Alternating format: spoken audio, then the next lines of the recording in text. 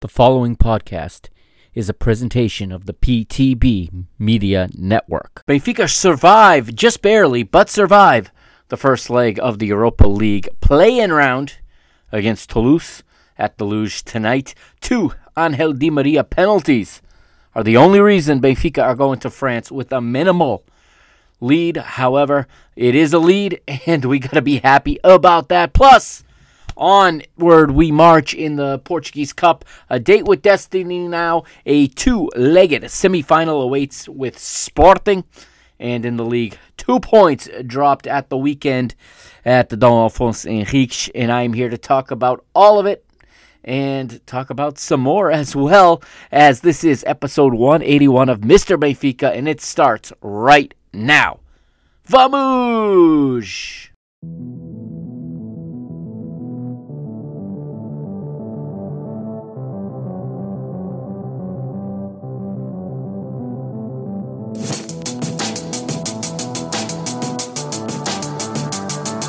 Why did you choose Benfica, Roger? Yeah, I think it's a really great club, one of the best clubs in the world, and so I think I love football, and if you love football, you love Benfica. And fans are just awesome.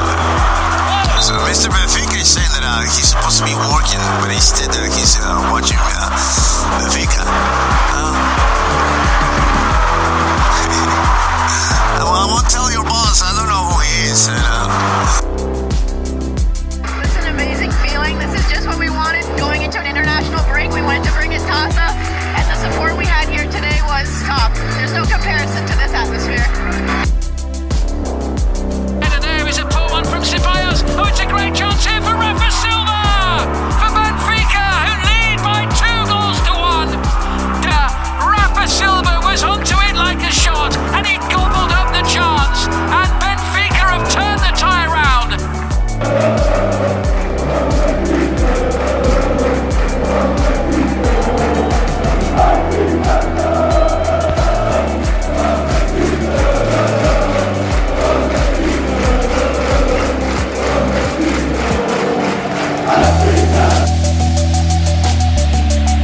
What's up, Benfica Nation? Welcome to another episode of Mr. Benfica. Back with you for another episode here. It is episode 181. I am the Mr. Mike Agostinho here with you again, as always. And you can follow me on X, Twitter, whatever you want to call it. That's at Mike Agostinho, at MikeAgostinho. You can find me there, or you can find me on Instagram as well at magostinho20, Magostinho20 on Instagram. Follow the show on Facebook at www.facebook.com/Mr. Benfica, and also check out www.mrbenfica.com. And this is going to be a tough episode to talk about. Let me be real with you right now, okay? I know a lot of people are not happy. I know a lot of fans are not happy right now with this team, with these performances. It's been a tough week, no doubt about it. It's been a tough week, and I see that too. And by now, you guys are probably used to me and used to how I tend to look at these things, how I tend to look at these matches. And I'm not going to surprise anybody today. Today's not the day I'm going to start throwing anyone under the bus. Today's not the day that I'm going to start calling for sackings, or I'm going to start calling for, whatever. None of that is going to happen today. So if you're looking for that type of an episode, I appreciate you for the download. I appreciate you for checking me out. Come back next time. Maybe I'll do it next time. It's not going to be today. No, but for real, y'all, I'm going to talk about these matches. I'm going to tell you what I think happened. I'm going to try to explain things to you guys. I know not everybody likes to hear that. People like to hear a different style of analysis. That's cool. There's a reason there are so many different podcasts out there, so many different voices covering this team, and there is definitely a podcast and a host for everyone, and I know that I am not everyone's cup of tea, but I'm going to do my best in the next hour or so to give my thoughts on these three most recent matches, and I do admit right now for everybody that since the second goal in the cup match against Vizela, this team has looked like a shell of what they were going into that point, up to that second goal at Vizela. So I'm going to do my best here to talk about it and to explain it. I have told you before, if I start to get emotional, then I think the quality of this show goes away. I think what I bring to the table goes away. What makes me different, what makes me unique, goes away if I come on here and just start screaming. And I know in the past I've been very hard on fans, and you know what? Fans have a right to believe what they want to believe. Fans have a right to express their fandom however they want to. My way is this way. It's to talk about these matches. It's to take a look at situations and try to explain them, try to figure out what happened, and try to give my best thoughts on how to correct problems, okay? I'm going to do that here in the next hour. Now, let us all remember, in spite of what everyone thinks about the performances, in spite of everyone thinks about the aesthetics of the performances especially, Benfica right now sit level on points with Sporting, top of the table. Yes, Sporting have a match in hand, and yes, I take it until they drop points. I'm assuming those will be 3 points, especially on the form that Sporting have been on for quite some time now. However, it's a little concerning and a little bit, I'm not sure that I have the right words for this. It's a little bit, other than disappointing, but just disconcerting. I'm not sure the exact word right now. My brain is not functioning at its highest optimal level, but it's very hard and sad to see so many Benfiquistas with so much negativity right now. I understand the result in Guimarães was not what we wanted. I also understand, and I think everyone needs to understand, that had the match ended 3 minutes earlier, we'd be in a much worse situation. Benfica still have complete control of their destiny in the Portuguese league right now. I know with the way Sporting is playing, it looks impossible. But it's also disheartening. There's the word I was looking for earlier. Disheartening to see so many Benfiquistas just so certain that Sporting is going to play out the rest of the season. 14 matches they have left, and they've given it as a given that they're going to win all 14 matches. Maybe they'll draw against us, but they have basically Sporting have won, 8 or 9 in a row now. And Benfica fans are just accepting, or maybe they're just preparing themselves, I don't know, but basically they say with a straight face, and this is where the logic goes out the window, that suddenly, a week ago it was, we were going to keep playing, keep getting victories, and we would catch them on the slip-up. Now, because we slipped, people tend to believe, for whatever reason, that now means Sporting are going to go on and win these last 14 matches, which would put together something like a 25 or 26 match historic winning streak. And that the reason for that is Roger Schmidt in this match against Vitória Guimarães. And, those things just don't connect, okay? There is a lot of football left. Yes, Sporting are flying, but they have a lot of hurdles in their way still, okay? They have a lot of hurdles in their way still. And the only way Benfica are going to stay in this race is not to be concerned with Sporting. It's going to be concerned with the opponent that is in front of them each and every match. And that's very hard to do with the fixture congestion we have embarked on and what we now have in front of us. So we've seen 2 matches now where I think the fixture congestion has affected the performance and in turn affected the result. Yes, I'm going to start in this first segment to talk about the Europa League match tonight that just concluded about an hour ago. I am going to talk about that first and foremost, but I do want to just say to anybody listening that this thing is far from over, okay? And if Sporting go on and win every match they have for the rest of the season in the league, if they go on and win the next 14 matches, or even if they win 13 of the 14, okay, let's not even include our match with them at this time. If they go on to win 13 of the 14, there's nothing Benfica can do to stop that type of a run. We only play them twice in the league. Okay, Sporting have only dropped 8 points. This idea that if Ruben Amorim was coaching Benfica, we would be 10 points ahead of him is just not true. First of all, if Ruben Amorim was coaching Benfica, someone else would be coaching Sporting, and they may be maybe they wouldn't even have dropped 8 points. Okay, they're having one of those seasons. Now, it can come crashing down in just one match. It does not take long, okay? And they have some tough ones coming up. They're going to travel to Aroca. They're going to host us. They're going to travel to Porto, okay? This thing is far from over. And the fact that I have to say this in February, on February the 15th, for a league that ends at the end of May, this shouldn't have to be said out loud. This should be known. There is an issue with the culture of football fans in Portugal. Everything is always doom. Everything is always doom. We have seen leads of 7 and 8 points blown this late in the season. Just a year ago, Benfica's lead of 10 became 2 in the span of about 10 days.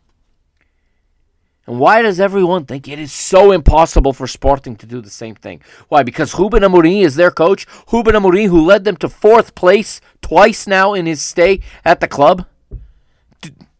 People believe he's some kind of magician. Is he a good coach? Yes, he's a damn good coach. But we got a good coach too, guys. Be real for a minute. You may not like every decision. You may not like the performance. You may not like the brand of football you are seeing. I totally understand all of that. But the numbers do not lie. 20 matches unbeaten now. 20. Our last defeat was November 8th in San Sebastian against Real Sociedad. That was our last defeat.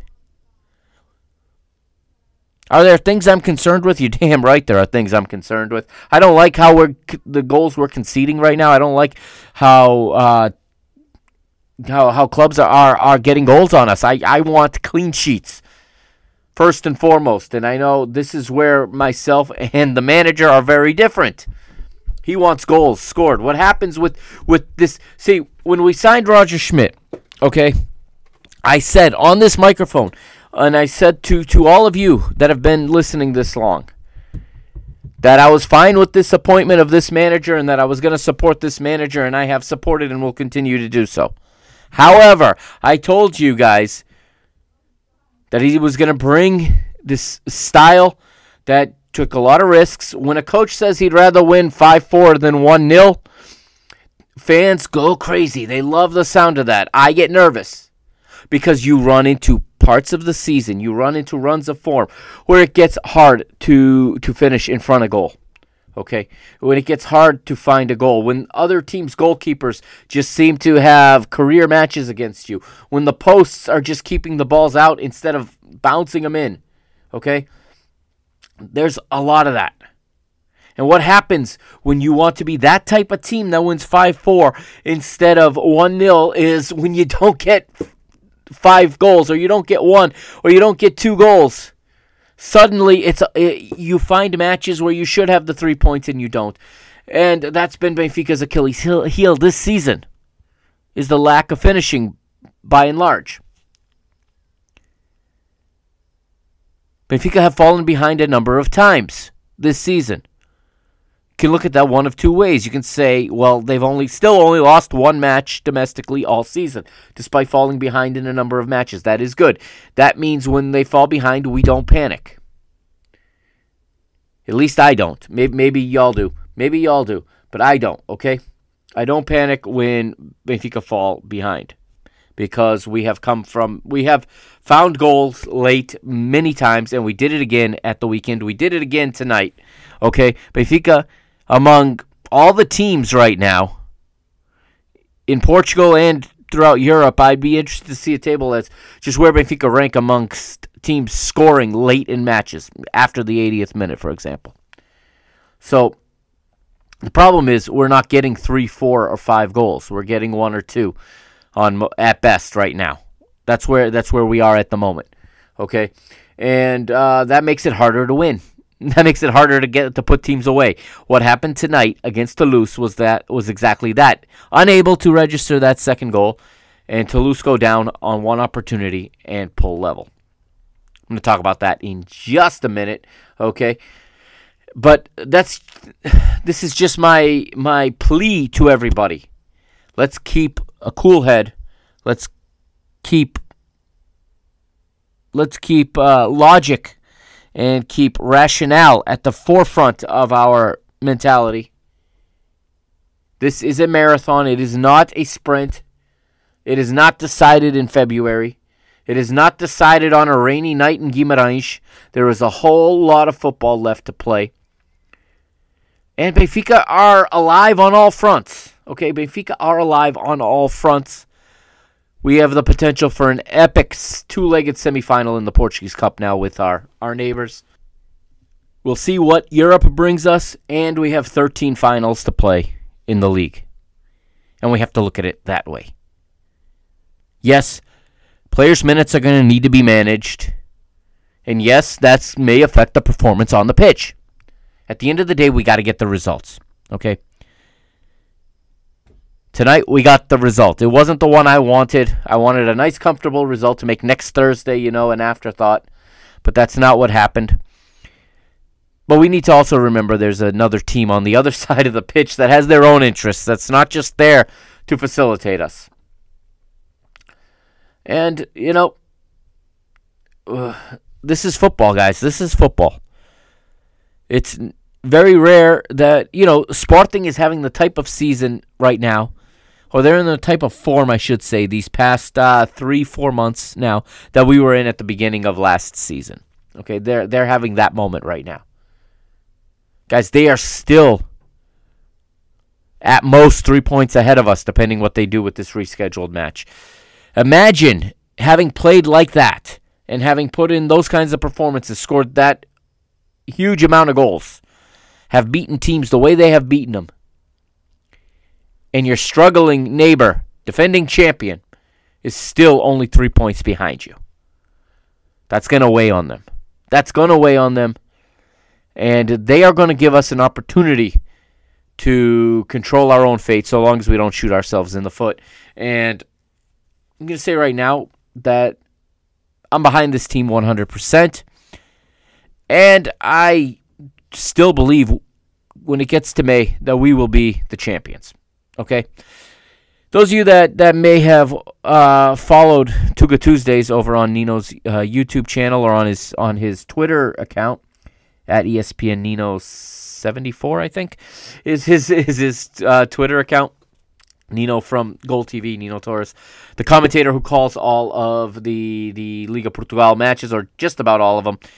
I join him and myself along with a Porto fan and a Sporting fan. The three of us join him every Tuesday night to talk Portuguese football, to talk Liga Portugal.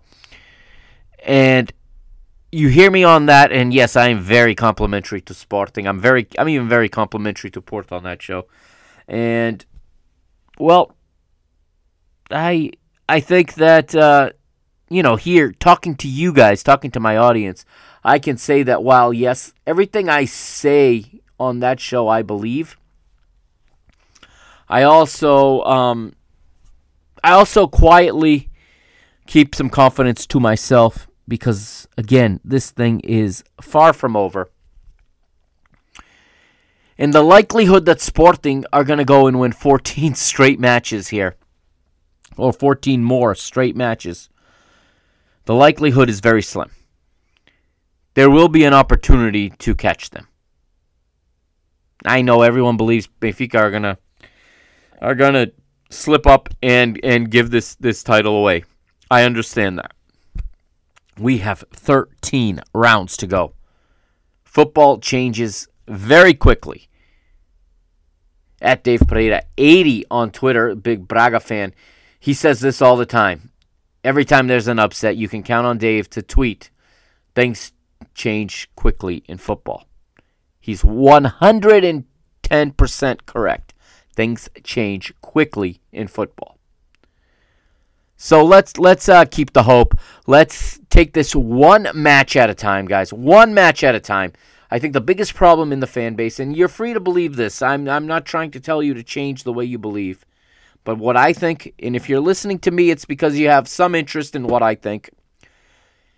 We got to keep this one match at a time. This is what the great teams do. You don't get caught up in 2 or 3 matches down the road. I think Benfica might have done that a little bit this past Sunday. And again, if you heard me on Tuga Tuesday 2 weeks ago, I said it wouldn't have shocked me if Vitória got a result against us, and they did. We'll talk about that a little bit later. But right now, we're going to talk about tonight's matchup. Benfica, 2-1 winners at the Luge over Toulouse. Cue the Europa League music. You know I love this music. Let's have a quick listen.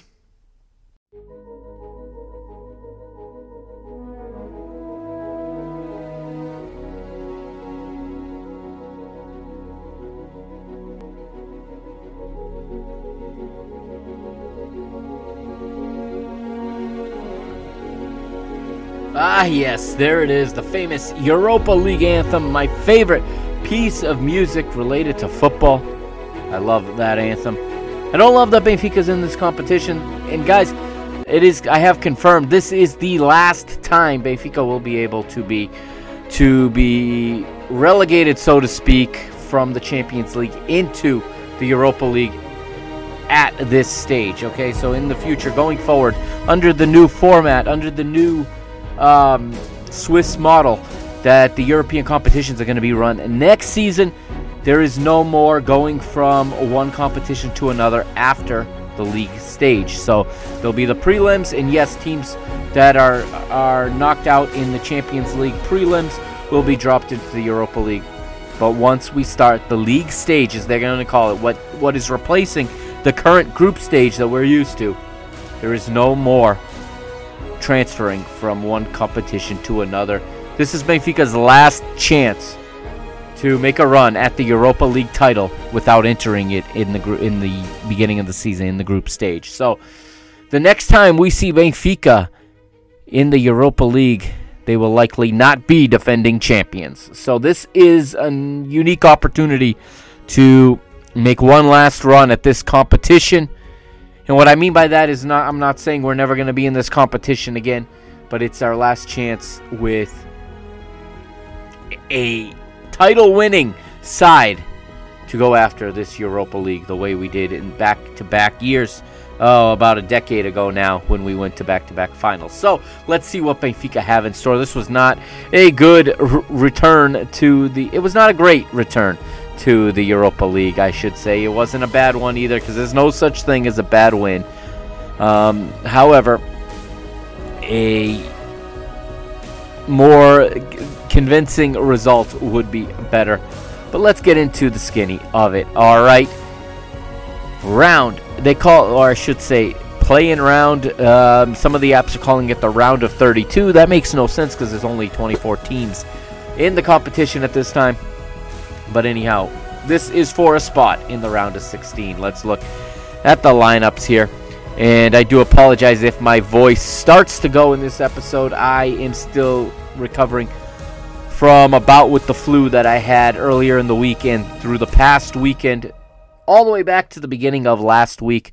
That's why I did not come out with any more episodes last week. That's why I did not get a Liga 3 English out or another women's episode out, because and why there's 3 matches to talk about tonight essentially is because I could not do it.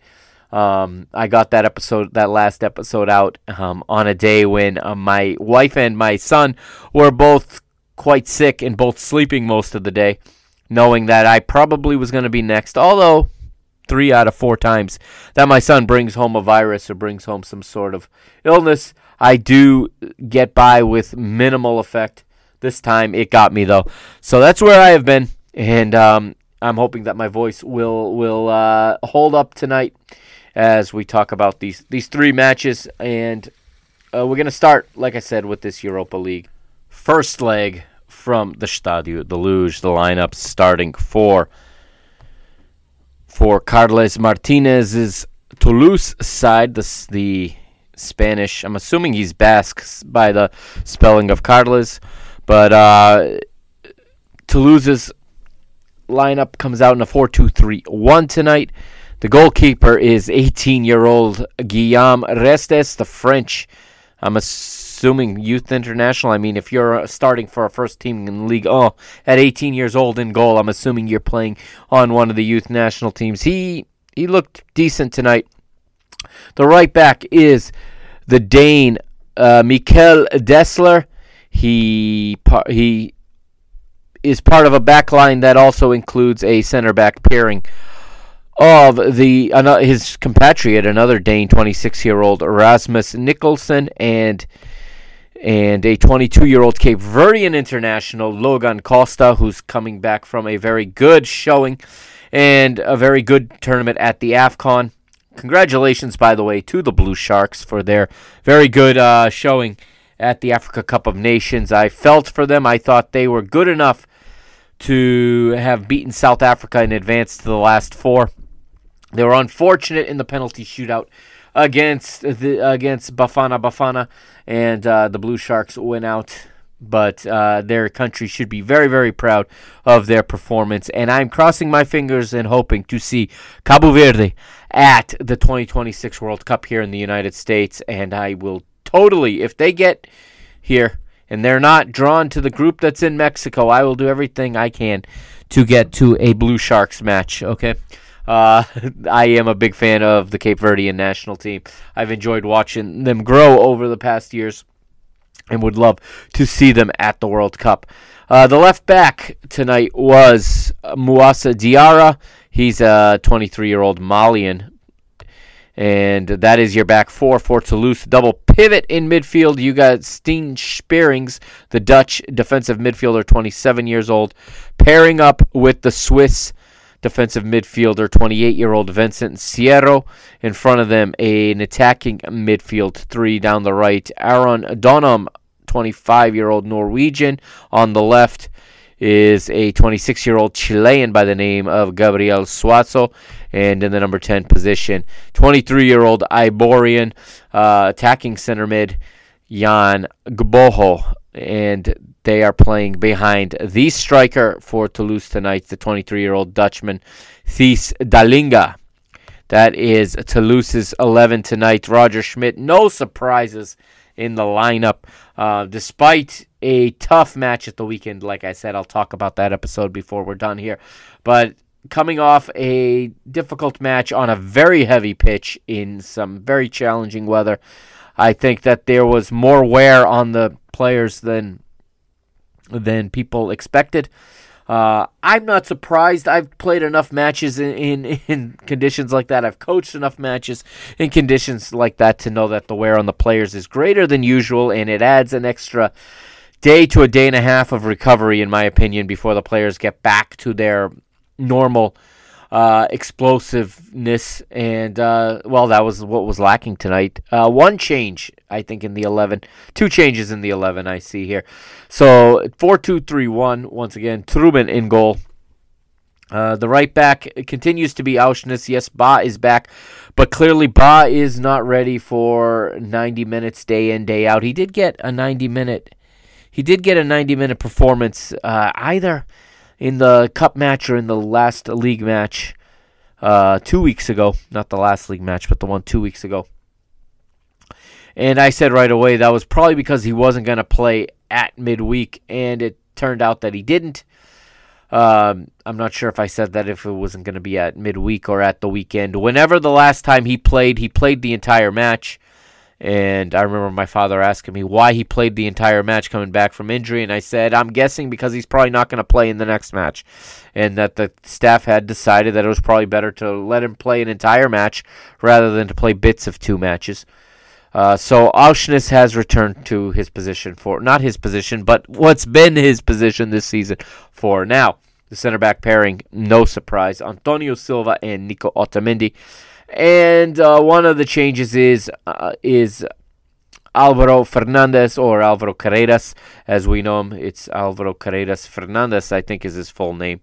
Our new signing, 20-year-old Spaniard who is on loan from what I understand. I thought it was a permanent signing at the time, but it is in fact a loan with a buy option from Manchester United. He gets the start tonight at left back, and I'll talk about that in a minute, but let's go through the rest of the 11. He replaces Moratu. João Neves and Orkun Koksu are the two in the double pivot. Thought we'd see Florentino here because Florentino is not available for Sunday's match due to yellow card accumulation. But Roger goes with these two. I get it. I understand what he's going for. I wouldn't have done that, but I see what he was trying to go with. He's trying to go with the more attacking pair of the three possible pairs. That's simply what it is, okay? You may not like it. It may not have worked the way we wanted it to, but that is the thought process behind it. The three in front of them, Angel Di Maria down the right, Rafa Silva playing in the number 10 position, and João Mario gets the start, much to most of your dismay, at a left midfield. And at this point, I guess it's just really easy to blame everything on João Mario. João Mario was off the pitch, but I'm sure that goal surrendered was his fault. That's just, I mean, I'm not having this argument anymore with people. You don't like the guy, I get it. To say that, you know, just going to leave it at that. Arthur Cabral, King Arthur, returns as the striker. He was not chosen as the striker on Sunday. The fact that I was ill and was under the weather and in and out of consciousness, or throughout the weekend, I never got a grasp as to why he didn't start. Why he didn't start on Sunday in Guimarães. I'm not sure at this point, but most of you probably know. You probably heard the question asked at some point to the manager, and I'm sure he gave an answer. But those are the 11 Benfica put out there tonight. After a first half that was a lot of, actually it was a lot more of Toulouse than we would have expected. Toulouse is, near the bottom of the Ligue 1 table. And for anyone who thinks that the Portuguese league is in any way close to the French league, look at this team. Look at the way they played especially in the first 45 minutes, and compare them to Chaves and tell me who's got a better team at the bottom of their table. Okay, it's a no-brainer. It's an absolute no-brainer, and it's not Chaves. Chaves is not better than this team. Okay, this is a team struggling in their league, but still with quality that needed to be respected more than I think it was in this match. Benfica are unable to get anything really going in the first half. The best chance of the half was obviously, it came from Rafa. It usually comes from Rafa. A lot of you want him gone. I don't understand it. He gets goals and assists, and we don't exactly have someone that does what he does. And we don't have, right, at this stage, he is still our best option for offense. He's still the one that breaks lines. He's still the one that creates the openings for others to score if he's not the one scoring himself. Him and Di Maria, even though much of the match it looks like what they're doing is useless, it looks like they're not working, it looks, okay, yes, I know what the aesthetics look like, but at the end of the day, they're still the ones creating the chances, right? Di Maria was crucial in the tying goal on Sunday. Tonight, as you know, he scores twice from the penalty spot. But the first half, we had very little to show for our effort other than that ball that went off the bar, thanks to Rafa. João Mario had a good opportunity as well. Everybody hates him, but he came the closest to scoring in the first half. He bent the ball around the defender. It just they didn't get enough spin on it for it to bend back towards goal. Very nearly put Benfica ahead. But in the second half, listen, Toulouse came out better in the first 5 minutes of the second half, and they picked up a couple crucial set pieces. But in the end, they put one on goal that Trubin had no trouble with. Benfica start to push forward. We get to the hour mark, it's still 0-0. At this point, I actually put a bet down on Benfica. I went to my betting app because off the topic, I've been on, not to toot my own horn, but I've been on a hell of a run betting lately, okay? let's just say that my video series, by the way, go to my YouTube channel at Mike Agustinu and watch my latest video, episode 9 of my summer stadium series from last year, where I visited a whole bunch of matches, where I did some ground hopping. Go check it out. It's up. I put the link to the video in the show notes. Check it out. Okay, this summer's tour is paid for. Thanks to those of you outside the United States, I apologize for this reference, but thanks to a man by the name of Patrick Mahomes II, his performance in the Super Bowl last Sunday propelled me to win a lot of money. And yeah, my summer trip is paid for. I'm feeling on cloud 9 despite Benfica's form right now. And maybe that's why I'm so damn positive right now, because I had one heck of a weekend between that and between the AFCON final and between the Asian Cup final. I really brought in some serious coin this weekend. And today I tried to keep that streak going. So at the 60-minute mark, I opened my app and I looked for plus money in this game. There was not much on the board that was for plus. I found it in the alternate lines. It was the over-under 2.5 goals for total for the match. I took the over at plus 175.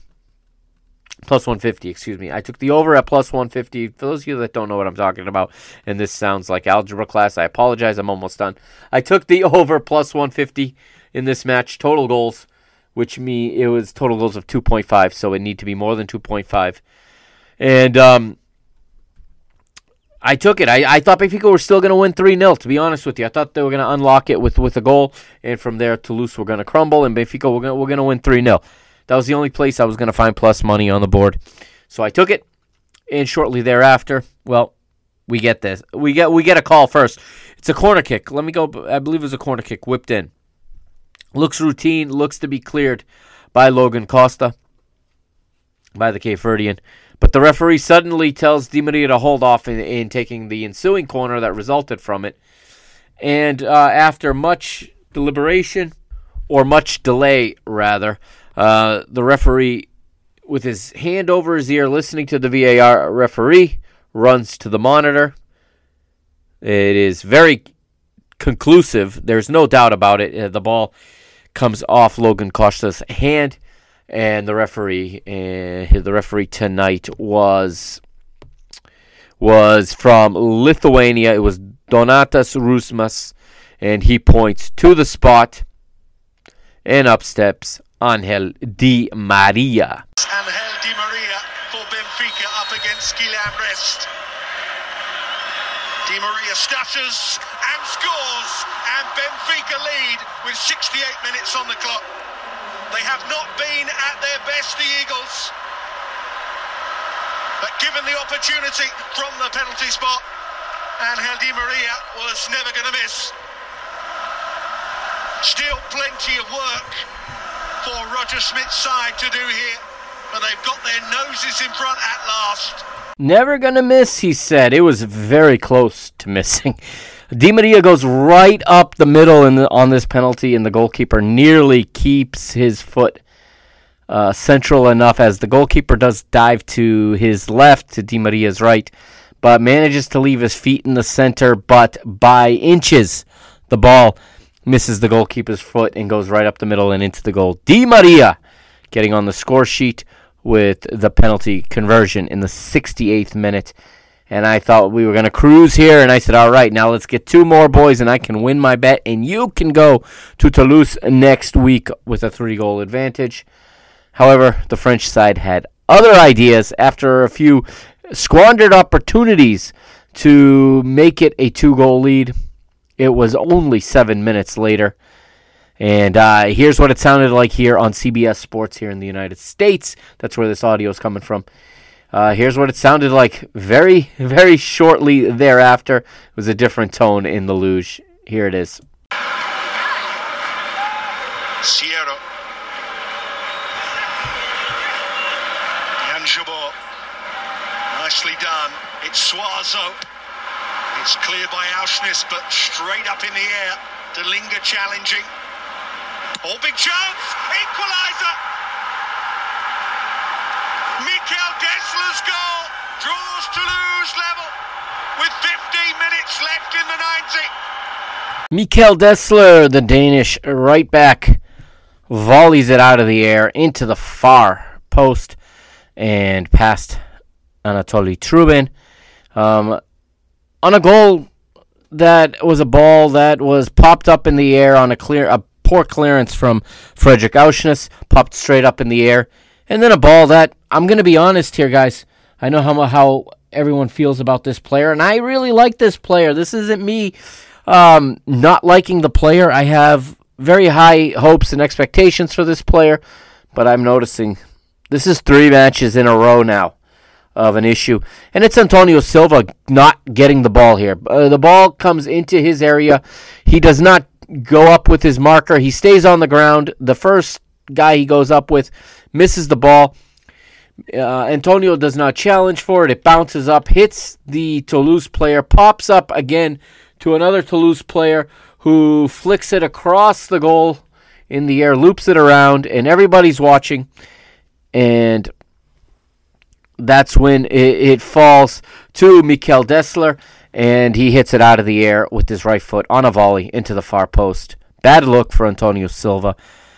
Bad look for him on Sunday as well. I know nobody's saying this, and I'm going to say it not because I don't like the kid, not because I don't think he's got a brilliant future, but because we need to rein it in. He needs to realize he's not Ruben Dias yet. And this isn't an attack on him. Maybe he's aware of this. Maybe this is something he's working on. But his decision-making is leaving much to be desired in these last 3 games specifically. And the second Vitória Guimarães goal on Sunday came partially as a result of his indecisiveness, his inability to make a decision and to step to the right guy. Here, he doesn't go up with his marker. He has 2 chances to clear this ball. He doesn't on either of them. And it ends up in the back of the net. And just like that, Toulouse pull level. Now, before y'all crucify me for criticizing Antonio Silva, again, I think his future's bright. I'm not saying he shouldn't start. This is not what I'm saying. I'm saying that he is a young center back. And what we're seeing in these last couple of games are the reasons a lot of coaches don't trust young center backs. I don't agree with that. I think we take our lumps and we continue to trust him. That's personally what I believe we should do. Continue to take our lumps. We're going to give up goals because of him, but he's that good, and we are still at our best with him and Otamendi in the back. But this goal we're going to have to eat, and this made this game a lot more difficult than it needed to be. And Benfica would push forward. Artur Cabral, King Arthur, would be subbed off in the 87th. This would be his first game in 4 that he does not score. And I know some people are already back to calling him picanha and this and that. And it's amazing how quickly people turn on players and on coaches in our culture. But moving on, okay, Benfica do go for the win here. They do push for it. Was it pretty? No. Were they working and trying to get forward? Yes. Toulouse were no longer looking for anything. They were happy with the 1-1 draw. They were sitting in. They looked very much like a two-goal team here in this one. But Benfica's hard work would honestly be paid off here in the closing minutes. And to be honest, when we talk in a moment about the Vitória Guimarães game, it's so similar to what happened against us in Guimarães. Here, it's almost the same exact sequence of events, but it's in our favor. And here's the call from CBS. They'll explain the foul in the penalty area as the Toulouse defender stamps on Marcos Leonardo, the substitute who came on for King Arthur Cabral. A little bit lucky, but it was earned. Our players were in the right place. It doesn't happen if Marcos Leonardo doesn't win the ball first and try to set up his teammate. The follow-through on the challenge catches him, stamping on the foot. It's a penalty. It's a penalty in the Europa League. It's a penalty on Mars, on Jupiter. Probably not in the Liga Portugal, though, but fortunately for us, this was not a Portuguese referee. And in the 90th plus 8, Di Maria would step up. Here's the call. Enjoy this one. Di Maria making space in the box. Leonardo tried to get the shot in. And it is the challenge by Christian Mawissa that the referee deems to be beyond the pale. He steps on the foot of his opponent, Leonardo. Sierra leads the protests. It'll be checked by the video assistant referee. But they're all being yellow carded here if he saves this. It's Di Maria. Oh, it's there! And Benfica will surely win it. His second successful spot kick of the evening comes in the 98th minute of the game. Benfica relieved to be ahead. They perhaps do not deserve to be ahead in the tie. To call this undeserved is a bit of hyperbole, okay? Yes, Benfica didn't play their best match. I'm well aware of that. I think everyone agrees on that. However, to say they didn't deserve to win this match in what was these 90 minutes is just dishonest. Yes, Toulouse fought hard. Yes, maybe you can say they earned a draw. But really, they scored on the one opportunity they had. Credit to them. There's no taking away from that. But Benfica had far more opportunities. Benfica was the only team looking to win this match at the end. And it is a deserved 2-1 minimum lead to take into the second leg. Lots of work to do a week from tonight in Toulouse in France. But you know what I always say? Whenever Benfica plays in France, Benfica is playing at home. I'm excited for this. I'm excited for an invasion of Benfiquistas in France, an invasion of Luso-French immigrants invading the stadium, and not just Luso-French, but the Portuguese all over Central Europe. They always come out in big numbers for these matches. I'm looking forward to next Thursday already. Let's take a look at some stats here, and you'll see what I mean. Even though it may not have looked to your eyes, when you take a look at the numbers, it's hard to dispute that Benfica were the better team and deserving of the victory here. We look at shots. Benfica 27-6 tonight in shots. Shots on goal 5-2 in favor of Benfica. Actions in the opponent's area 36-24 in favor of Benfica. 6 corners to 2 for Benfica. Pass efficiency, Benfica win that category as well, 85-78%. Vertical pass efficiency, Benfica win that also, 70%-58%. Defensive actions in the opponent's midfield is another victory for Benfica, 20-13. While Benfica committed only 7 fouls. That's my one criticism on the stat line. That's a stat I like to see higher. Benfica do need to commit more fouls than that. Toulouse committed 19. In terms of possession, Benfica 58%, Toulouse 42%. Looking at the goal point, okay? I'm going to pull up the goal point here. And we'll take a look. We'll start with the ratings for Toulouse. They had a team average 5.27 with an XG of only 0.4. Okay. Restes in goal 5.6. Dessler, the right wing back, 6.2 was the best. He was the highest rated player for the French side today. Logan Costa 4.4. Nicholson 5.2. Diarra 5.3. 5.0. Suazo 5.8. Sierro 6.1. Spearings 5.1.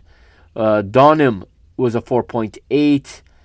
Grono was a 4.6 and Dalinga was a 5.8 coming off the bench. Babica 4.7, Mawissa a 3.0. He was, of course, you heard his name there. He was sent off for 2 yellow cards in short succession, both in stoppage time, and he will miss the second leg now. Caceres 5.4, Magri 4.6, and Schiccia did not play enough to earn a rating. For Benfica, Trubin with a 4.8 tonight. And I should say first, Benfica's average rating 6.16. XG of 3.3. Normally, I give more importance to that, but I do also recognize that is heavily affected by the fact that Benfica had 2 penalties. That boosts your XG through the roof. So really, not that high, but still significantly higher than Toulouse's And again, there was only one just winner tonight. There can only be one fair winner, and that was always going to be Benfica. Truman, 4.8, like I said. Auschwitz, 6.7. Antonio Silva, 6.2. Otamendi, 5.8. Yeah, I made that criticism of Antonio Silva, but again, do you want your center back to have a higher rating, or you want your center back to not make a mistake that leads to a goal? Okay, Antonio Silva does a million things well. Okay, very, very good center back. Again, future is bright. Sky is the limit for this kid. Future centralão, as we say in Portuguese. I don't have the slightest doubt of it. I am a big fan of his, but I am noticing there are things he needs to improve on his game, and it is starting to cost us some results. So I would like to see that pointed out. And I am sure the coaching staff has discussed this with them. As much as people think that the coaching staff and the manager just say that everything is good, all right, you need to remember what the manager says in the presser, what he says to the cameras is one thing. What he says in the team room when the doors are shut, when only the players are in there and only the staff is in there, is a different thing. Yes, in front of the cameras, in front of the press, I want my manager always protecting my players. When I was coaching, I would always protect my players. I would never throw a player under the bus. It is rule number one in coaching. When you win, the team won. When you lose, you take it on, okay? And again, when your player makes a mistake, you do not point that out to the press. You do not point that out to the media. As much as fans want to hear that, for whatever reason, they feel vindicated when they hear that, the manager is always going to defend the guys in his room, in his team room, okay, in that locker room. That bond is number one, okay, and that crew in there is a family, and they got each other's back, okay, so that's a sign of a manager that owns this locker room. That's a sign of a manager whose players believe in him and who he believes in his players. And yes, it may irritate you, but that's why he does it, okay? You may not like it, but I can bring you a perspective of why. That is the why. To like or not to like is a different discussion. We can have that discussion in private if you want, or we can have that discussion however you want to do it. But that's a totally different discussion. But again, 5.8 for Otamendi. Carreras, a 5.1. I thought he was Benfica's worst player tonight. Really, after this, I'm thinking I prefer seeing Morato there right now.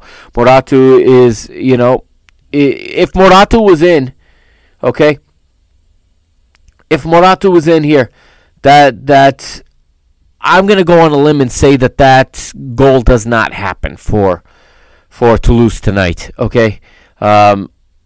Auschwitz was playing on the left at that point because he had to be swapped out because Carreras came off for Ba to come on. That's another switch. I was not happy with Alexander Ba either tonight. Those were the two players I was really unhappy with.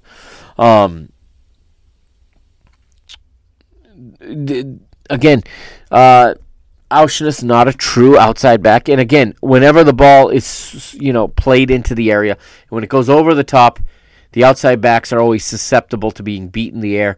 While Auschwitz first had a poor clearance, had it been Morato, probably would have been a better clearance. Morato's got more height; he's better in the air. So I think had he started, he would have played the whole match and probably cleared that away. Would he have been beaten on the dribble? I don't think so. This team didn't really bring much danger down that side. But Carreras did not give us anything tonight. He didn't give us anything going forward to make up for what we lost defensively. So I'm a little concerned, but it's early. He just got here. He's 20 years old. I get it. He's adapting. He has not trained very much with this back line. He is not really integrated yet into the syncrasies, into the dynamics of that back four. So I totally get it. And I would strongly favor starting Morato in the second leg at Toulouse next season. Maybe Carreras, I would go with him again against Vizela on Sunday. But I think next Thursday in France, it's got to be Morato playing at that position. For me, at least. You may disagree. That's fine. We're all entitled to different opinions. João Mario had a 5.8. João Neves, 6.3. I thought João Neves was better than that tonight. I really liked his game tonight. Even though there was no end product tonight in a lot of his work. His work rate was fantastic. It didn't lead to much of a an end product, but I liked it. Everybody's mad at Kokshu, but the analytics got him at a 7.6 rating, second only to Di Maria tonight, and Di Maria's 7.8 is the man of the match performance only because he converted 2 penalties. That's the one drawback and the one flaw I see in the algorithm for these analytics. Up front, Rafa 5.8. Not a lot from him tonight either. A couple of opportunities he created. Like I said, he put that ball off the bar. If that thing dips in, totally different ball game. Artur Cabral, a frustrating 5.7 tonight. He worked hard. I like what I'm seeing from him. His hold-up play is good. He's using his teammates better. He's starting to understand better what the team needs him to do, and the team is starting to understand better what it is that he knows how to do and what he can do. But sadly, his goal-scoring streak ends at 4 games here. But again, he's my guy right now. There's no question about it. Marcos Leonardo off the bench. I like it. That's where I would keep going if it were up to me going forward. Off the bench, like I said, Ba has a disappointing 5.3. I didn't think he was good at all today. He lost the ball a couple times. He committed a few key fouls in the opponent's penalty area instead of, when we have them penned back, he's bailing out Toulouse with a couple of unnecessary fouls. He's going through a defender's back to get to a ball he has no chance at. We don't need that. He's got to be smarter than that. I know he's coming back from injury. He's got to be smarter than that. Otherwise, we have to keep Auschwitz at that position. So it is up at this point. You guys can get mad at Roger all you want, but at this point, it's up to Alexander Ba to win that spot back. At some point, the players have to take accountability for themselves. And that time has to be right now. So there's your ratings for Benfica's players. Neres also comes off the bench, gets a 5.4. Some people on Twitter were pointing out his out of position and his daydreaming on Toulouse's goal. Haven't had a chance to roll the tape back and look at it. You're probably right. That's not his strength. And again, people want to see Di Maria and Neres on at the same time.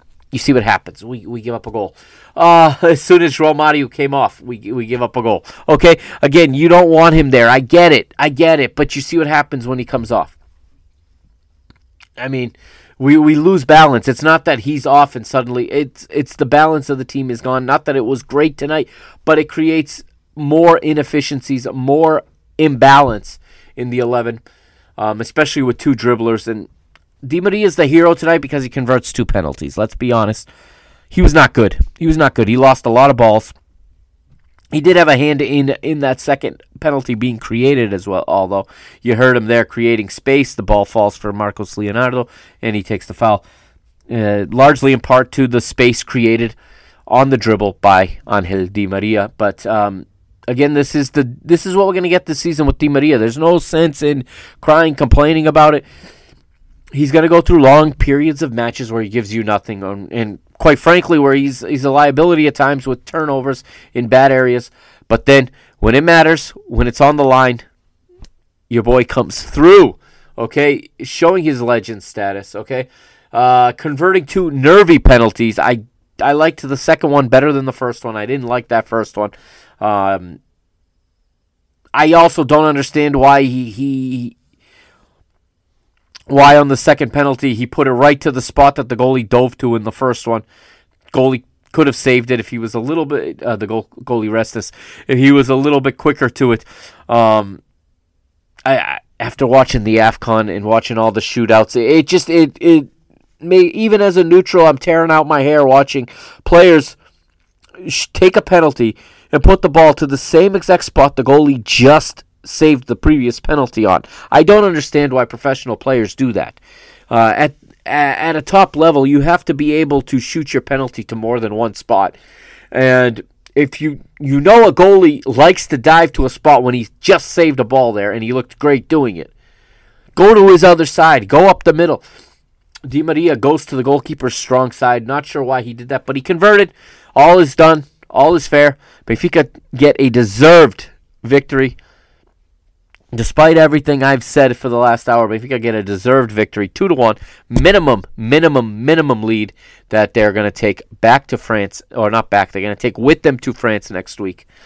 and hopefully in front of what I'm expecting to be a large contingent of Benfica supporters, they'll close out the round and book the trip to the round of 16 here in the Europa League. All right, that wraps up the talk about the Europa League. But just to close the book on the Europa League for tonight, I am going to read off the results, the other first leg results in this play-in round. Feyenoord 1, Roma 1. That one will be decided at the Olimpico next week.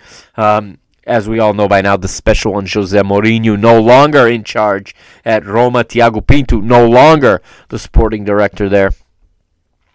Meanwhile, in Istanbul, Galatasaray were 3-2 winners over Sparta Prague. This one will shift to Czechia next week into their capital in Prague. Sparta will look to overturn this one-goal deficit. Shakhtar Donetsk at home tonight. I'm assuming they were playing in Poland. At home to Olympique Marseille. This one finishes 2-2. It'll be decided at the Velodrome next week. In Switzerland, Young Boys hosting Sporting, and the Lions continue to roll. 3-1 winners on the road tonight, bringing a two-goal lead home to the Alvalade next week. I fully expected them to advance, and to be honest, even looking at it from the standpoint of the league, we need Sporting to continue to advance in this competition. The worst thing that could happen for Benfica right now is for Sporting to be eliminated from the Europa League and suddenly not be playing 2 matches a week in this frantic period where we're going to be playing 2 matches a week as well. And that includes, we've got 2 Taça matches with them as well. The first one coming up on the 29th of February. So, again, as soon as this round is over, the very next midweek, we are going to see Sporting in the first leg will be at the Alvalade in the semifinals of the Portuguese Cup. So we need them to continue to advance. Absolutely. If we want them to slip up in the league, the worst thing that can happen is that they go out prematurely from this competition. At the San Siro, AC Milan were 3-0 winners over Rennes. Meanwhile, at the Quarry up north, Braga, another drumming. I mean, this is 3 losses in a row now in all competitions. I think they absolutely emptied their tank winning the League Cup, because since then it's been 3 straight losses. Tonight they lose 2-4 at home to Qarabag FK. And in France, Lens draw 0-0 with Freiburg. So the reverse fixtures will be next Thursday. All right, we're going to take a quick break. Come back. We're going to try to go quickly through the Vitória Guimarães match and talk a little bit about the Vizela match as well. This is Mr. Benfica, episode 181. Remember, follow me on Twitter at Mike Agostinho. That's at MikeAgostinho. I will be right back.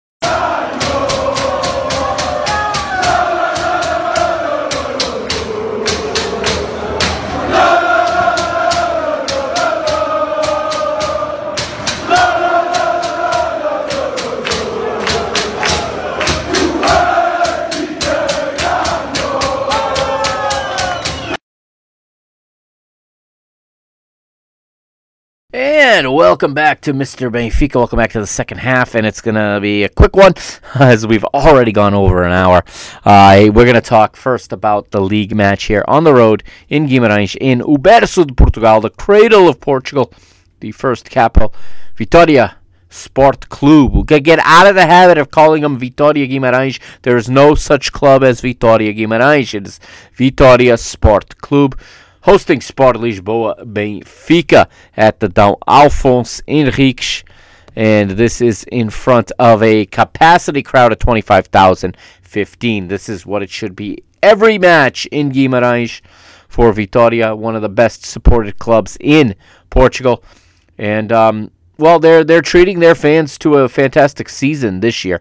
Right now, Vitória sitting on 40 points with a plus 12 goal difference. 12 wins, 4 draws, and 5 defeats right now for the Conquistadores. And let's take a look here. Luís Godinho was the referee for this one. Let's take a look at the lineup, starting with the home side. And for their manager, Álvaro Pacheco, Charles is the goalkeeper, the Brazilian, with a three-man center back, a three-man center back trio. Borukovic is the deep-lying center back. To his right is Jorge Fernandes, and to his left is Tomás Ribeiro. The wingbacks on the right is Bruno Gaspar, the Angola international, back from the AFCON. And on the left is the 25-year-old Portuguese left-sided wingback Ricardo Mangues, a center midfield pairing of Tomás Handel, the Portuguese midfielder, and another Portuguese central midfielder, 30-year-old Thiago Silva.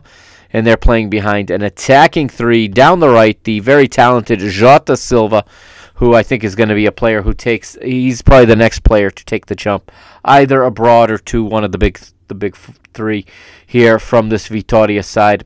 Clearly Vitória's best player. He plays down the right. Down the left is Nuno Santos, former Benfica player, Nuno Santos. Yes, this is him. This is the one that played at Charlotte FC here in the United States for a short while. Got himself in a little bit of legal trouble. Was kind of hidden off in the reserves at Crown. They call the team Crown Legacy, the B team, if you will, for Charlotte FC. I saw him play not last season, but the season before in New Jersey against the New York Red Bulls. He's a talented player. Went from Benfica's B team to Charlotte FC, and now is back in Portugal playing with Vitória Guimarães. Played very little in Major League Soccer, for what that's worth, but he gets the start down the left. And the striker for Vitória is the 26-year-old Brazilian André. All right, for Benfica in their very usual lineup, although on paper it looks different. It's funny how this happened. Quick story, again, I was not feeling well on Sunday. And I was also stressing about what bets I was going to place on the Super Bowl that night, because that is a business day for me. It is not a party day like it is for other people. The Super Bowl for me is a day business is conducted. I get a message from Nino, the commentator at Goal TV, and he says, "What's going on with Rafa as the striker?" And my first inclination to reading that message is that I doubt he's the striker, but I'm guessing that they're not playing with a striker today. So on paper, it's a 4-3-3. It's not quite the 4-3-3 people wanted to see. But we do actually get, I have to correct what I said in the last segment. Ba gets the start here. And I apologize. Like I said, in this match, I was in and out of consciousness. So I'll talk about the parts I remember. I'll be honest with you. Ba got the start here, so it's no surprise that he didn't start tonight in France. So perhaps he's and no wonder, I just said how I didn't think he was very good today. Now it makes sense. He's coming back from an injury. He played the full match on Sunday. I had forgotten that. This is why I shouldn't go so many days between episodes, but this time I couldn't help it. But he gets to start it right back. Antonio Silva and Nico Otamendi as the two center backs, and the left back is, as I said, Morato. In midfield, there's a trio in midfield in this one: Auschwitz, Kokshu, and João Neves. Kokshu not having a good one. The conditions did not serve him well. He was unlucky to give away the penalty. Yes, it was clumsy, but it was also very much due to the conditions of the pitch. And I'll talk about that in a minute. And up front, without a real 9, I guess we went for the false 9 in this one, and I will criticize the manager for this. If I don't understand why... If King Arthur couldn't start in this one, I don't understand why Marcos Leonardo doesn't get the start here, so that we have a proper striker. But he goes with Rafa playing. But Rafa, in the end, played his position. He just dropped into the gap between the midfield and the strikers, which kind of left João Mario in a situation he can't win either. So, listen, for all the criticism, for all the defending I've done of Roger Schmidt, this lineup was obviously a miss, and I think he knows that. And just because he doesn't say it in front of the press doesn't mean he doesn't know it, and doesn't mean he's going to make this mistake again. So, Di Maria on the right, João Mario on the left to close it out. So, again, The story of the match is the pitch. I mean, waterlogged. Not much you can do, but, I mean, there was standing water. And this is not an excuse because Vitória adapted brilliantly to the conditions, adapted brilliantly to the waterlogged pitch. They simplified their game. They moved the ball through the air more. They played more direct. We just continued to look for Rafa and Di Maria to do things off the dribble. There was one point, Ba made a pass to Antonio Silva.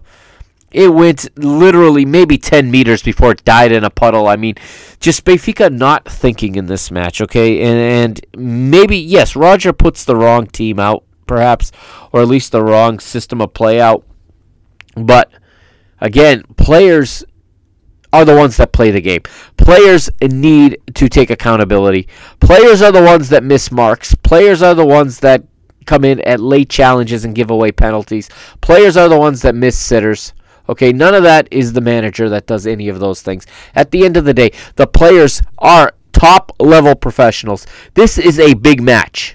This is as big. I've said this. This is as big, especially on the road. It's as big as a game against Porto or a game against Sporting or a game against Braga. It is a big five in this league in terms especially of away matches.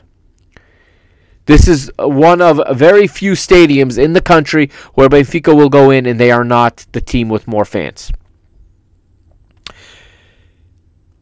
This is a crowd that was very much in favor of the home team, and this is what you get when you go to Guimarães to play Vitória. Benfica needed to raise their level, and they didn't. They didn't adapt to the conditions. Ultimately, that was the story of the match for me, was a lack of adaptation, a lack of imagination, and it wasn't until desperation set in late that they actually figured out that they have to play more direct and they have to whip balls in, and that the goal was likely going to come out of the air, not on the ground. But it took them too long to figure that out. And, of course, we'll start with 35th minute, a big mistake from Orkan Kokşuk, who, again, these conditions do nothing for his game. He struggled all match to deal with the puddles, to deal with the heavy turf, to deal with the waterlogged ball, with the tackle. I mean, Vitória's tackles were insane. They love sliding on the wet pitch and just coming through.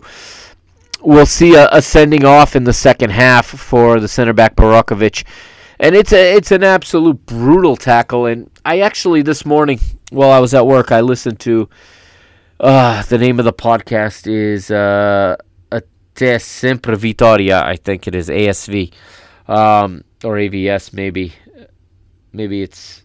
No, it's Até Sempre Vitória. I think that's the name of the podcast. It's a good podcast in Portuguese. Vitória Guimarães podcast, okay? I had to fast forward through learning. I actually learned on that podcast that we have a polo team and that Vitória beat us in polo last week as well. Apparently, they are the defending four-time back-to-back champions in polo. Vitória is, and they're well on their way to the Penta this year. Congratulations to them. I didn't even know we had a polo team. I thought they were talking about water polo at first, but no, it was not polo aquatico. It was just polo. So, once I got through all that and I heard these guys break down this match, I more or less agreed with their analysis. They were a little harder on the referee, Godinho, than I am. They thought that Florentino should have been sent off. Nino thought that as well on Goal TV. I am not convinced after watching that replay. Tino reaches for the ball, doesn't get it, but I'm not even 100% convinced he gets Nelson Oliveira either. Our former player Nelson Oliveira, who came on as a substitute in this one. He's a new addition to Vitória, signed from PAOK. Recently. I think he was playing at PAOK recently in the Greek Super League. But the play that really made the difference here, it was Kokşuk in the 35th minute is when the penalty was taken. He comes in late. He gets one of the Vitória players. I don't remember if it was Thiago Silva, if it was Jota Silva. I don't remember who he got here, but it was a clear penalty. There's nothing to complain about. The Vitória fans were also pretty upset that Jota Silva was booked early in the match and said that really hindered Vitória's ability to press Benfica. I think they may have a valid point there. I don't particularly remember the challenge, so I'm not going to comment on it either way. But by and large, I agreed with what they saw on their end, and it is interesting sometimes to hear the perspective of the other team. And on the off chance any of them are listening, it's a fantastic podcast. If you want to learn about another team, if you want to see how fans live and experience supporting a club outside of the big three in Portugal, I highly recommend Até Sempre Vitória on wherever you get your podcast players, if you understand Portuguese, of course. Anyhow, up steps Thiago Silva for the captain, steps up to take the penalty, and he converts it. A very well taken penalty going into the roof of the netting. Nothing Trubin can do. I was hopeful because Trubin is quite good at defending penalties, but no, he couldn't get to this one. And Vitória take the lead, and they take that lead into halftime. No, they don't. Excuse me. I'm remiss. 5 minutes later, Rafa pulls level in a goal that the Vitória fans thought he was offside. I remember watching this. Of course, I watched this on my phone with one eye open, one eye shut. Again, I probably had a temperature of 100 or 101 at this point in Fahrenheit. So, again, I may be imagining some of the things I talk about here in this match. But the ball was whipped across from Auschwitz, if I'm not mistaken.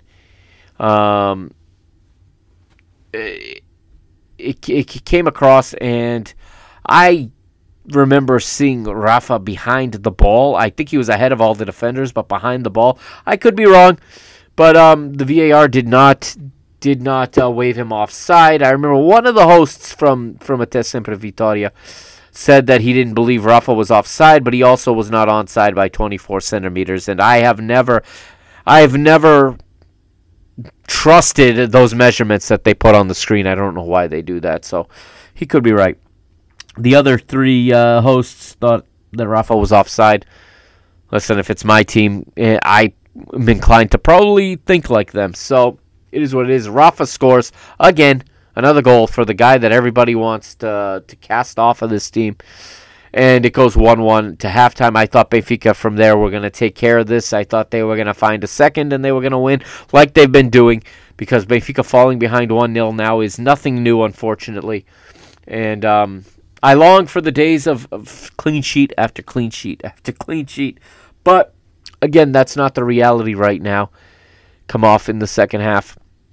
Benfica struggling, no doubt. Struggling with the conditions. Vitória not struggling. Vitória nearly go ahead on a couple of occasions. Trubin called on to make very good saves. Again, the point we got in this match, a large part of it comes from the work of Anatoly Trubin. And listen, if at the end of the season we're the ones celebrating in the Marques, remember the saves and the points that Trubin has delivered in the past 2 months. Okay, they have been crucial. He has saved victories and saved draws, and that cannot be understated. And this was one match, again, where he was on his head, playing very, very well. As my voice is starting to cut out, so I'm going to wrap this up.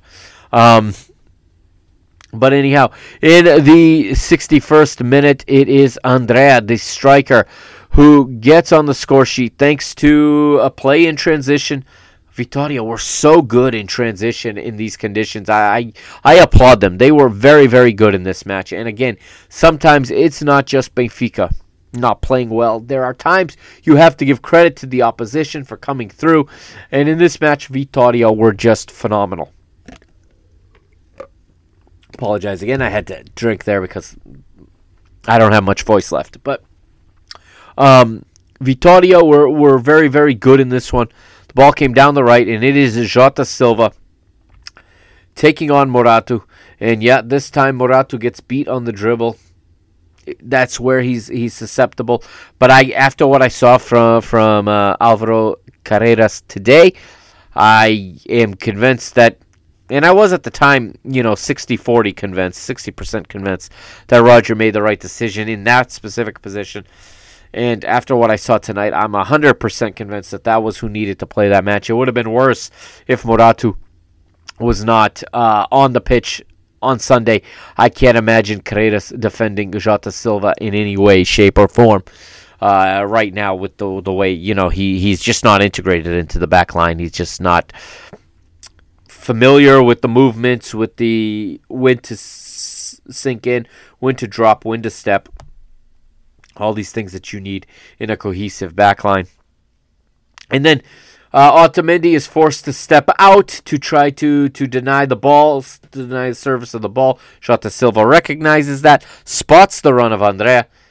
Unfortunately, Antonio Silva does not spot the run of Andrea. Antonio Silva's not sure what to do. He takes a split second too long to make up his mind. Just like a goalkeeper that comes out halfway and stops, he starts shifting towards the space that Otamendi left behind. Then he takes a look. I don't know. He gets confused for a second. I don't know if he thinks he should stay. Now, the way this works is Otamendi slides left. This would have been left to step to the ball. The entire back line is supposed to step left with the midfielder dropping into the far position. For balance, I'm not sure what Antonio Silva was trying to do. He did not do that. He did not pick out Andrea's run. There was only one place this ball was going to be served, and it was served on a platter. Brilliant, just a brilliant bit of touch and just the right amount of force and bend put on the ball along the ground by Jota Silva right onto Andrea, and he puts it in the far post. Great goal, but again, Antonio Silva, moment of just confusion or indecisiveness. I don't know exactly what it was. He doesn't get to the right spot, and it's a easy inside of the foot redirection to the far post. And that's what Benfica start to kind of find a little bit of a groove. Unfortunately, he's in the last half hour looking for a tying goal.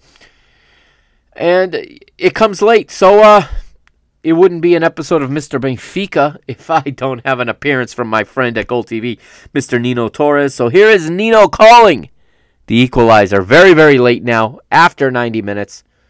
Take it away, Nino. It's all you. Yeah, in the skies, the protection for the Conquerors. 89 and counting. Angelito's coming for Benfica. The cross in the skies. The king! The king! The king of Lisbon gets the equalizer. Third consecutive goal in the Primera Liga for King Arthur. So King Arthur with the goal in stoppage time to rescue a point. And honestly, fans don't like this, and it's not what you want to be saying, but Roger Schmidt was correct when he said this was a 0.1 because we were just moments from taking 0 points, and I think the fallout would have been much more catastrophic had we lost this match. The 1 point keeps Sporting at most, like I said, only 3 points ahead of us versus being 4, which means they're 1 game ahead of us. We can still make it up with, possibly in one slip up, but at the very least we can get this under 3 points by the time we visit them in April. But it's going to require a real gut check and a real showing of character from this Benfica team in the next several weeks. So again, the only way to get there is to do this one match at a time, not to get caught up in in what the other team is doing. There's just no point in that. It's to continue to focus on what we have to do each match one at a time, starting this Sunday against Vizela once again at home. Vizela, like I said, we previously just beat them 2-1 on the road in the Portuguese Cup up at their stadium a week ago tonight, basically, or a week ago yesterday. So it's a very, very tough. It's going to be a very tough string of matches. Every match is going to be tough because of the immense pressure that it is on Benfica. But it would be considerably worse if Benfica hadn't rescued a point here. I do agree. I do believe that. And again, you're free to disagree. Some people said that this was the end of the season. That Sporting won the title this weekend by smashing Braga and us dropping points. I think it's way too early for that. I've seen too many things in football to believe that. But again, to each his own. Free to believe what you want. Let's take a look at the rest of the results in the Liga Portugal this past week. It was round 21. It started on Friday night at the Reboleira. Estrela Amadora 3-0 winners over Portimonense. That match played in front of a crowd of 1,437. There's a ongoing theme with these attendances. Over to Algarve on Saturday, it was Farense hosting Famalicão.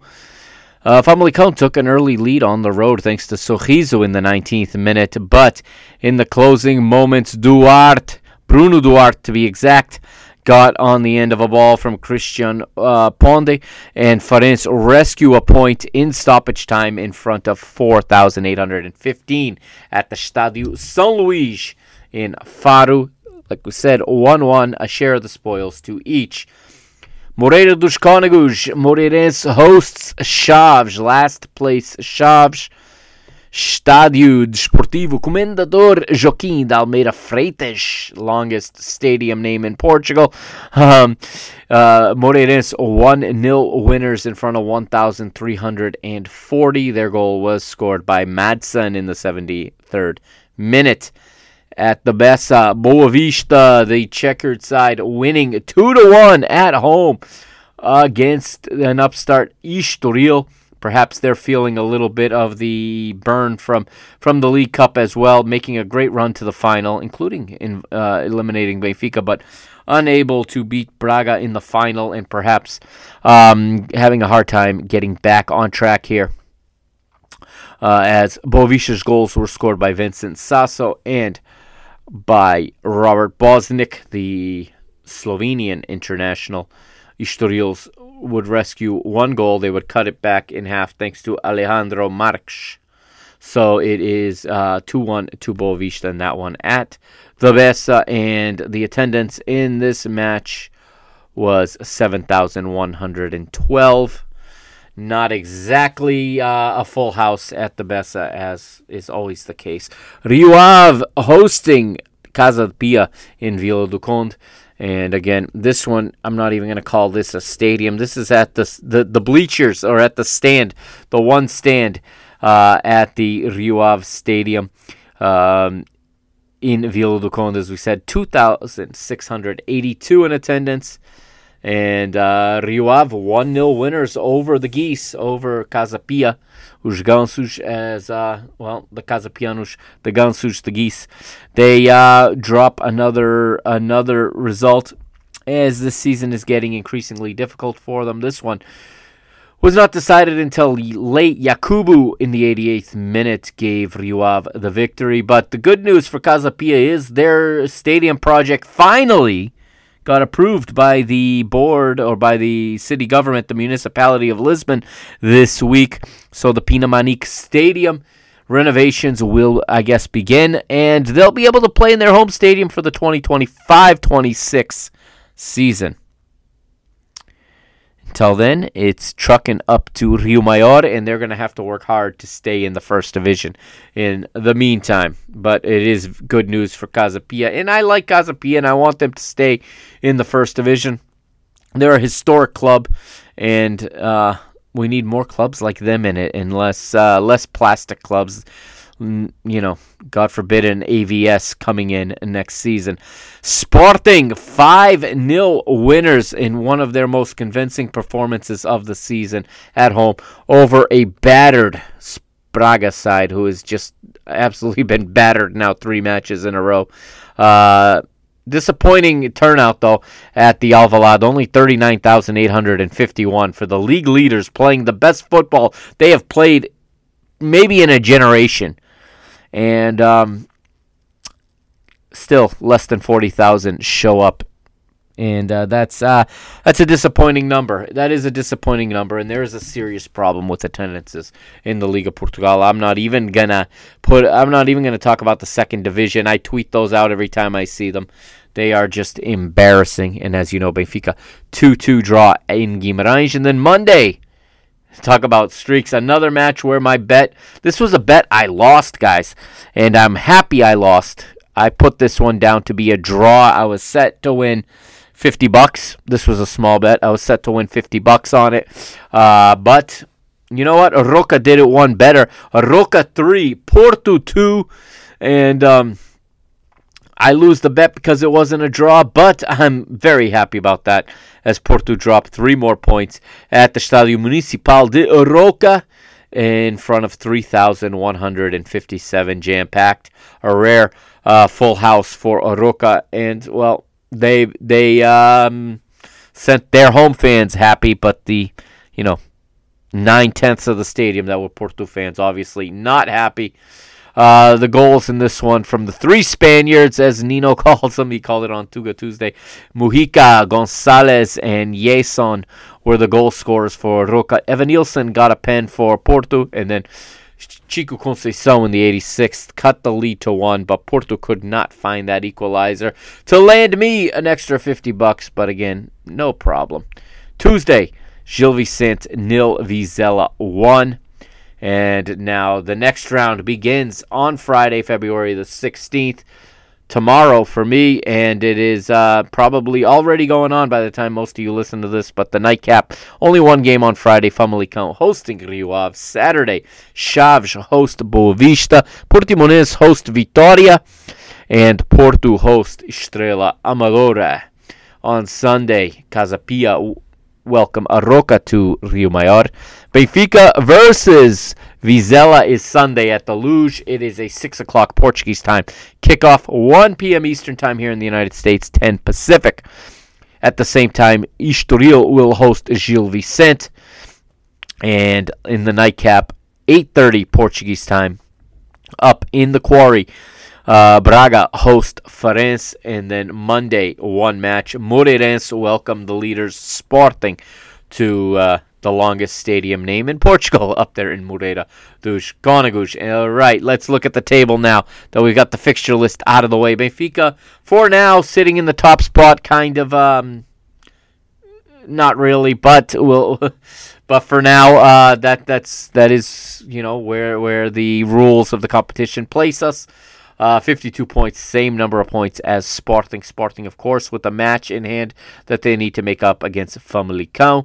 Third place now belongs solely, well, I should say dropping back a bit further. In third place is Porto with 45 points. If Sporting win their match in hand, Porto will be 10 points out of first place. Fourth place for the time being belongs to Braga, and yes, I am sure why they drew. Braga have 40 points. So does fifth place Vitória. That's how close Vitória was seconds from going into fourth place and claiming a Europa League spot. For now, fifth place is not a Europa League spot, but that will depend, of course, on whoever wins the Portuguese Cup, and I'll talk about that in about 30 seconds. Moving down the table, though, in sixth place is Moreirense with 35 points, 5 points behind their two Minho neighbors, Vitória and Sporting Clube Braga. Aroca up to seventh now as they continued 4 straight wins now for Aroca. They have 28 points from 21 matches. Farense are 8th with 26 points. Boavista 9th with 24 points. Famalicão 10th with 23. Gil Vicente 22 points in 11th place. Estoril 21 points in 12th place, while Rio Ave also on 21 points, but with a lesser goal difference. In 13th place, Estrela Amadora are 14th with 21 points. Also, still 4 teams with 21 points. I stand corrected. 15th place, Portimonense also on 21 points. And now you get into the relegation zone. In the relegation playoff spot right now with 20 points is Casa Pia. I said that they're in a tough spot right now. They've really got to turn it around if they want to stay in the division. That 16th, the race for that, the fall for that 16th place will be an interesting battle throughout these last 13 weeks of the season, the last third of the season, if you will. Vizela, 4 behind them, 4 points from relative safety or the possibility of safety right now. 16 points from 21 matches. And in rock bottom, it is Chaves. The Flavians have 14 points, although they've picked up 3 draws in their last 5. They sit 2 behind Vizela and 6 points from possible safety in 16th place. All right, let's take a look now at the leaders in the league. We'll start with the goals. We're only going to look at the goal scorers. It is Victor Gyökeres of Sporting with 16 goals. Simon Banza is back from the AFCON. He's second with 14 for Sporting Braga. Rafa Mujica of Oroca has 13, while Samuel Ascende of Vizela has 10. So does Hector Hernandez of Chaves. Andrea Paulinho, Rafa, Cristo Gonzalez, Evan Nielsen, all with 9 goals as we speak. The rounding it out in the top 10 is Robert Bosnick of Boavista with 8, and then a whole slew of other guys. Actually, no, just one other guy with 8. That is Bruno Duarte of Farense, and then you have a whole slew of guys with 7. All right, so that is it for the league. Let's talk Taça de Portugal really quickly. Again, Benfica picking up a win, a needed win, obviously, because Benfica want to win this competition badly. Benfica have gotten to the semifinals once again, and it'll be played over 2 legs against Sporting. In Benfica's 2-1 win over Vizela, the goals were scored by Arthur Cabral and by João Mário. Benfica took the foot off the gas, though, unfortunately, after that second goal. And just a few minutes later, Petrov scored for Vizela, making it 2-1 and making the last 20 minutes of this match, plus stoppage time, quite nerve-wracking. Would have appreciated an easier just 2-0 victory. But it's never easy when it's Benfica. Let's be real here for a minute. The other games in the quarterfinals, Vitória Sport Clube 3-1 winners over Gil Vicente. They're going to await the winner of Santa Clara Porto. That's because Santa Clara Porto was abandoned due to a waterlogged pitch, much like what we saw on Sunday in Guimarães. However, anyone that knows o Estádio de São Miguel in Ponta Delgada, that pitch does not hold water very well, and it's understandable. The match will be replayed or resumed, I believe, on February the 27th is when it is slated to be restarted, I suppose, or resumed. I'm not sure if they're going to pick it up where they left off. That's what it says here on FOTMob, that it's going to be resumed. And that will be February the 27th. Again, Santa Clara Porto. The winner will take on Vitória Sport Clube in the 2-legged semifinals. And then, of course, the final is May the 26th. For now, at the Jamor, every Benfica fan says that with reluctance. Not sure that there seems to be a conspiracy to keep Benfica from playing at the Jamor. If you notice, the last 2 finals we went to, they played it in Coimbra. So those are the only 2 finals to be played in Coimbra recently. So interestingly enough, but we'll see what happens. It should be a good tie between Benfica and Sporting. Like I said, the first leg is February the 29th.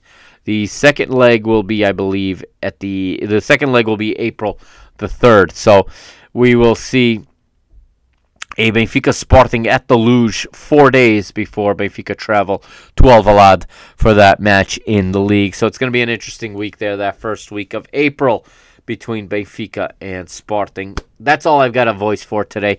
Liga 3 English returns hopefully tomorrow. Maybe by the time you hear this, it's already in your player. Hopefully my voice is able to do that. But that's going to do it. This is the Mr. Mike Agustino. I am signing off. Thank you for listening to me ramble on tonight. Thank you for listening to me, throughout the years, of course. And I'm happy to be back on this microphone talking, even if it doesn't always seem like it. I am happy to do this. I do enjoy this. And I'm Benfica through and through. There is, I no matter how bad things go, I always can't wait for the next match, and I can't wait for Sunday. And I'm going to try to come to you after the match Sunday, Monday night at the latest. I'll record Monday night at the latest because I can't let these matches pile up, because I like the format of the show when we have just one match to talk about. So we'll have plenty to talk about at that time. Thank you, everybody. Have a great weekend. Enjoy the match Sunday. Carrega Benfica, Força Benfica, hashtag We Are Benfica, e pluribus unum. And remember, if you love football, you love Benfica. Take it easy, everybody. Peace.